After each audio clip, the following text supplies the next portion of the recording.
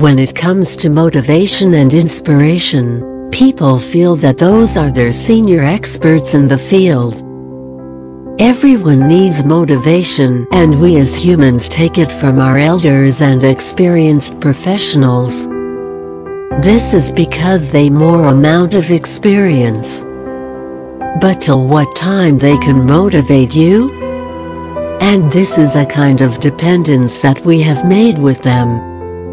You will feel encouraged till the time they are showering their love and time. But they won't be there with you forever.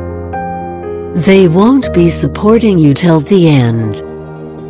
Even if they are with you, but no one knows that they will be tomorrow too.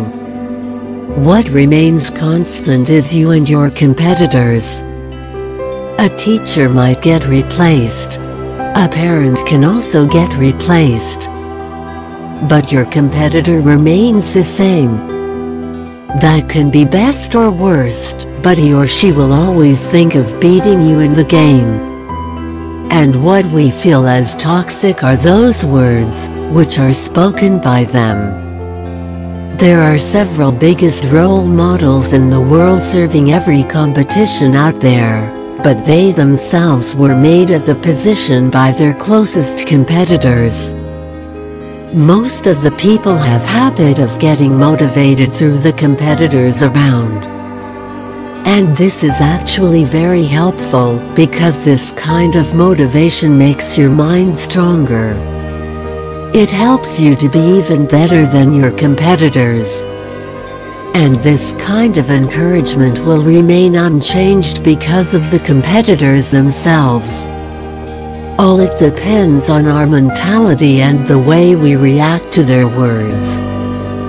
Some people get easily pissed off because they take it in a very harsh way. We humans try to mind gap between our enemies, since we create hate about them and their work.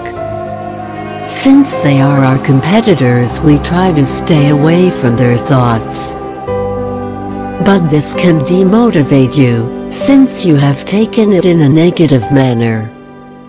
No one loves their enemies, because they take their thoughts as toxic, and once they are entitled as enemies, then they can't become friends.